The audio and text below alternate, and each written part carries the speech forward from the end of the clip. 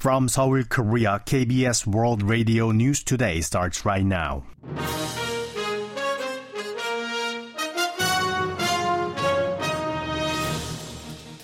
On today's broadcast, North Korea denounces Seoul-Washington military drills as a war rehearsal.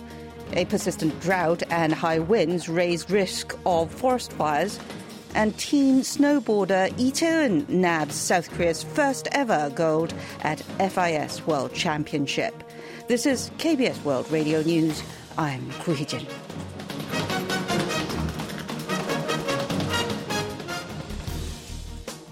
North Korea has slammed the joint springtime military exercise that South Korea and the U.S. plan to hold this month. The Chosun Shinbo newspaper, published by a pro-North Korean propaganda organization in Japan and serves as Pyongyang's mouthpiece, said Saturday the Freedom Shield exercise is a rehearsal to invade North Korea. The paper said such repetitive war games are posing military threats, and they are exactly why the North is seeking to bolster self-defense capabilities. Another North Korean propaganda outlet, Uri Minjokgiri, also lashed out at the combined drills, mentioning Freedom Shield, Soaring Eagle, and Vigilant Storm, and accused the allies of driving up tensions on the Korean peninsula to the brink of war. South Korea and the U.S. on Friday announced that Freedom Shield will take place from March 13th to the 23rd for 11 days, reviving large-scale field maneuvers to the scale of the full Eagle exercise prior to 2019 when South Korea suspended them.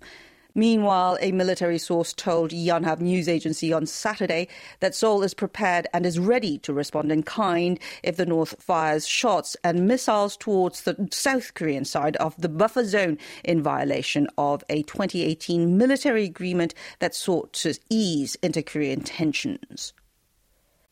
A US B-1B strategic bomber was deployed to the Korean peninsula on Friday for a joint air drill with the South Korean Air Force, according to the Seoul's Defense Ministry. The US MQ-9 unmanned aerial vehicle named Reaper was also likely involved in these maneuvers, marking its first deployment to the peninsula. From the South Korean side, F-15K and KF-16 fighter jets were mobilized for the combined training, which took place over the West Sea and Central Inland regions. The ministry said the drill was held in line with the Allies' agreement to deploy U.S. strategic assets in a more timely and coordinated manner, and it demonstrates Washington's will and ability to put into action its extended deterrence commitment against North Korea's nuclear and missile threats. The ministry added that the drill will also help enhance interoperability capabilities. National Security Advisor Kim Sung-han will visit Washington next week to discuss a range of issues, including enhancing bilateral ties. The presidential office said Friday that during his 5-day trip starting Sunday, Kim will meet U.S. government officials and academics to discuss North Korea, regional and global affairs, as well as issues on economic security. Kim will also exchange views on ways to boost bilateral ties into a comprehensive global strategic alliance as the two sides mark their 70th anniversary of their alliance. As the trip comes ahead of President Yoon Suk-yeol's expected visit to the U.S., possibly in April, Kim will also likely touch on the agenda for a Seoul-Washington summit. South Korea will provide $18.5 million in humanitarian aid this year to Yemen. Seoul's foreign ministry said Friday the government announced the plan during the high-level pledging event on the humanitarian crisis in Yemen held in Geneva on Monday. Seoul's support plan for Yemen in 2023 include a rice aid project that has continued since 2018. South Korean ambassador to Geneva, Yoon Sung-deok, attended the pledging event co-hosted by the UN and the Swiss and Swedish governments. Yemen is experiencing a serious humanitarian crisis for the 9th year since a civil war broke out in 2014.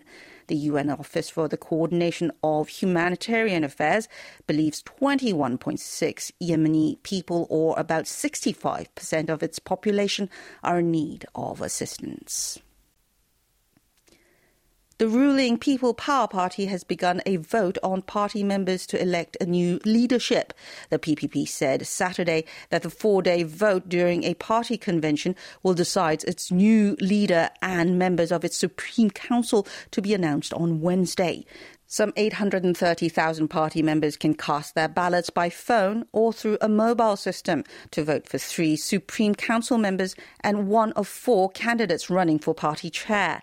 The 4 contenders, Kim Ki-hyun, An Cheol-soo, Chun Ha-ram and Hwang Kyo-an, battled it out in their last televised debate on Friday. The results will be announced at the convention to be held at the Korea International Exhibition Center, or KINTEX, in Goyang, Gyeonggi Province, which will also be attended by President Yoon Suk-yeol. However, if none of the final 4 wins a majority in the first vote, a runoff vote will take place between the top 2 candidates, in which case the leader will be decided next Sunday. The National Institute of Forest Science predicts this weekend and the next will be critical in managing forest fires. On Friday alone, 13 wildfires were reported nationwide amid dry weather and gusty winds. Forest fires in January and February numbered 149, 1.5 times higher than past years, while over 60% of the cases were concentrated in southern regions.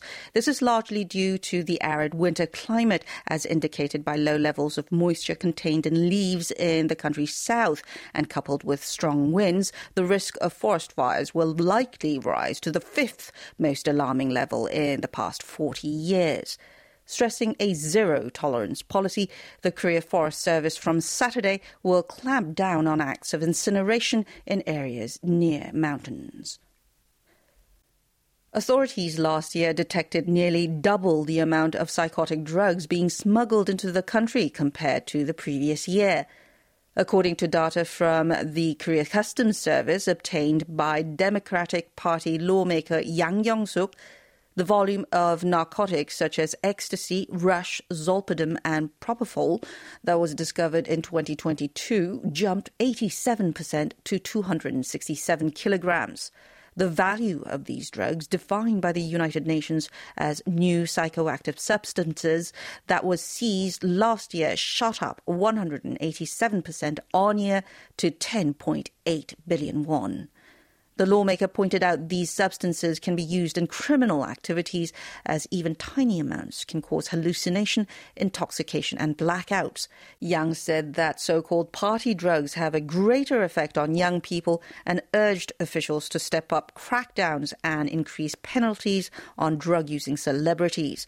According to prosecutors, people in their 20s and 30s accounted for 57% of all drug offenders in 2021. Teen snowboarding phenom Lee Chae-woon has nabbed the crown for men's halfpipe at the prestigious International Ski Federation's Freestyle Ski and Snowboarding World Championships, the youngest in the event's history.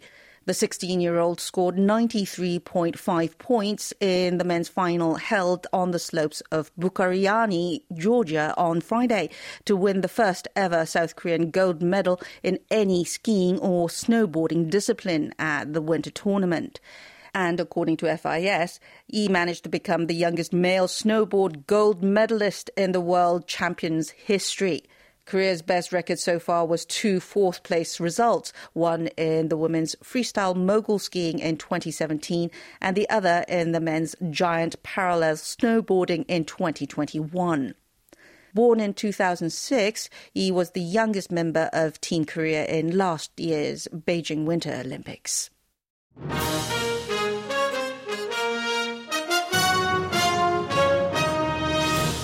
And that's the news from KBS World Radio's News Center in Seoul. I'm Koo Hee-jin.